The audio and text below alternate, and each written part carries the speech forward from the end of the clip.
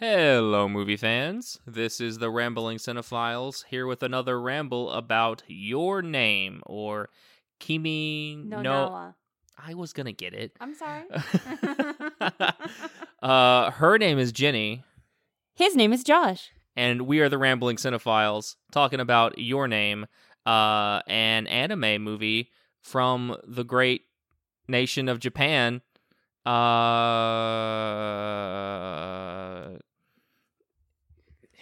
Josh and I are secret low-key weebs. It's not like to a super shameful level, but we're kind of weebs a little bit. So this movie, it's a love story. You don't have to be a weeb to enjoy this movie, which I think is part of its appeal. Why so many people liked it, because you don't have to be mired in the sins of anime to appreciate this film. It's a sci-fi film, which I didn't expect. Yeah, that was a good surprise for me. I like that. I figured out everything that was going to happen. She did, and it was very upsetting. I'm sorry. I don't need the entire movie spoiled by someone who hasn't even seen it. So rude. I'm sorry. Just continue telling our audience what the plot is. Well, I precognitively spoiled Josh, and so now I'm going to post-cognitively spoil you. So it's about these two teenagers named Taki, who's the dude, and Mitsuha, which is the girl.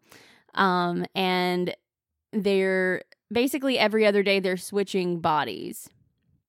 And they don't know why, but they keep leaving messages to each other because their cell phones don't work for some reason. And the reason turns out that Mitsuha is actually 3 years in Taki's past.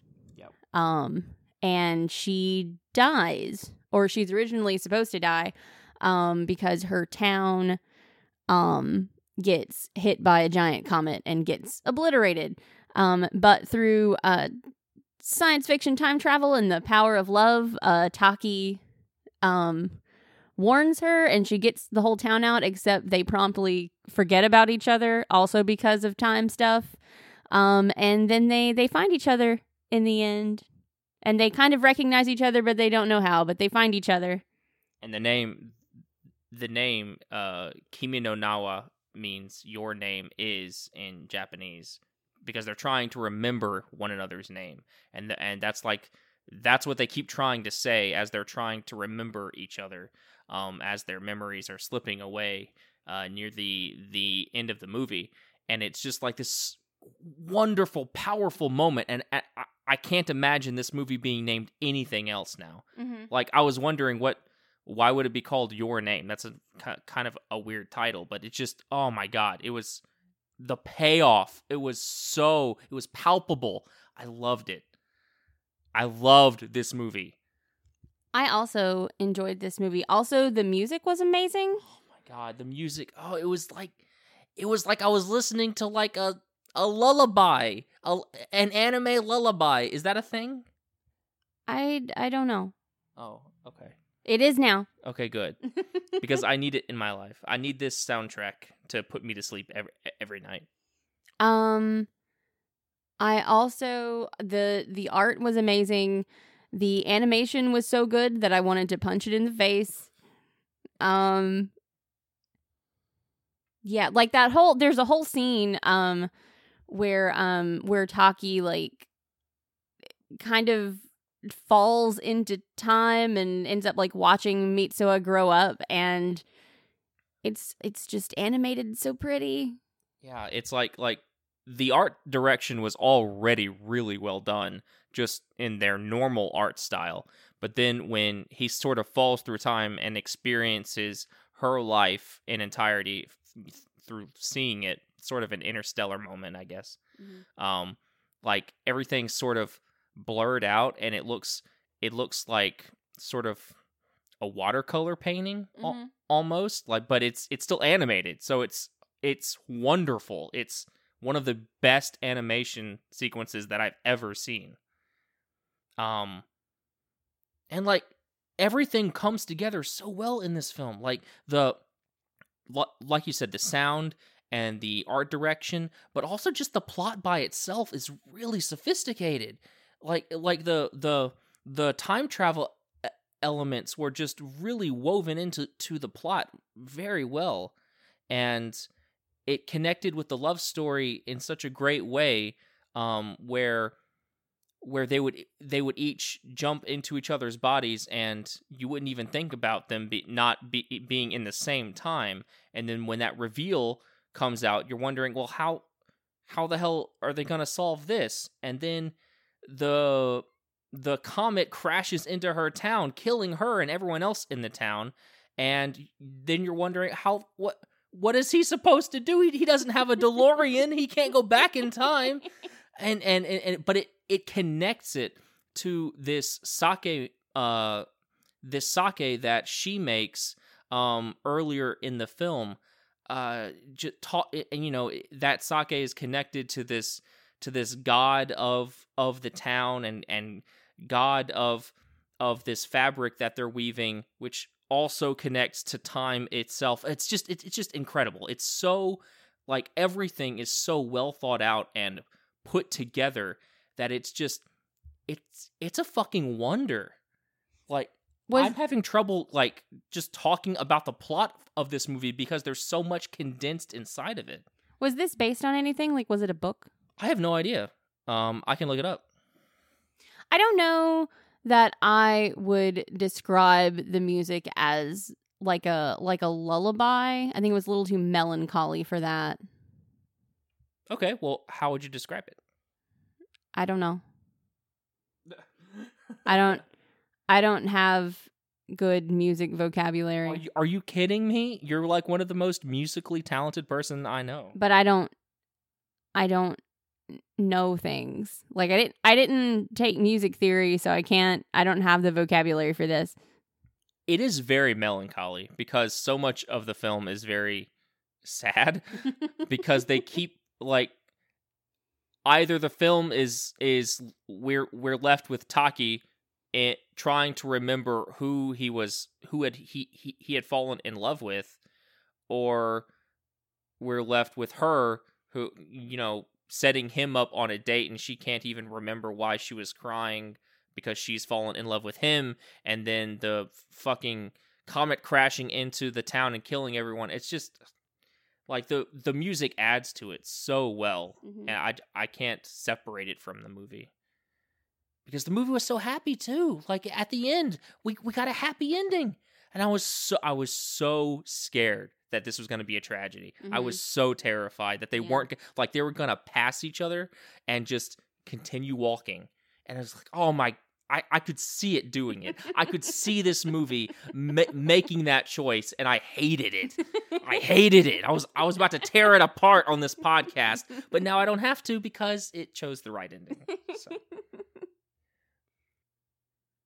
That must not be based on a book. Yeah, I don't think it's based on anything. I might be wrong, so tell me in the comments if I screwed it up. Darn, I was hoping it was based on a book so I could read it. Yeah, no kidding.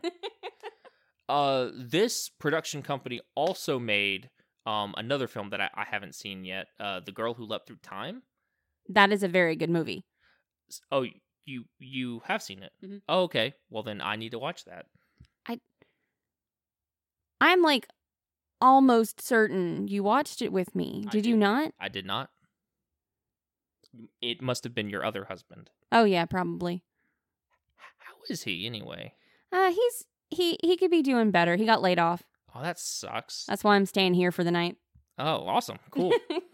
Works out for me.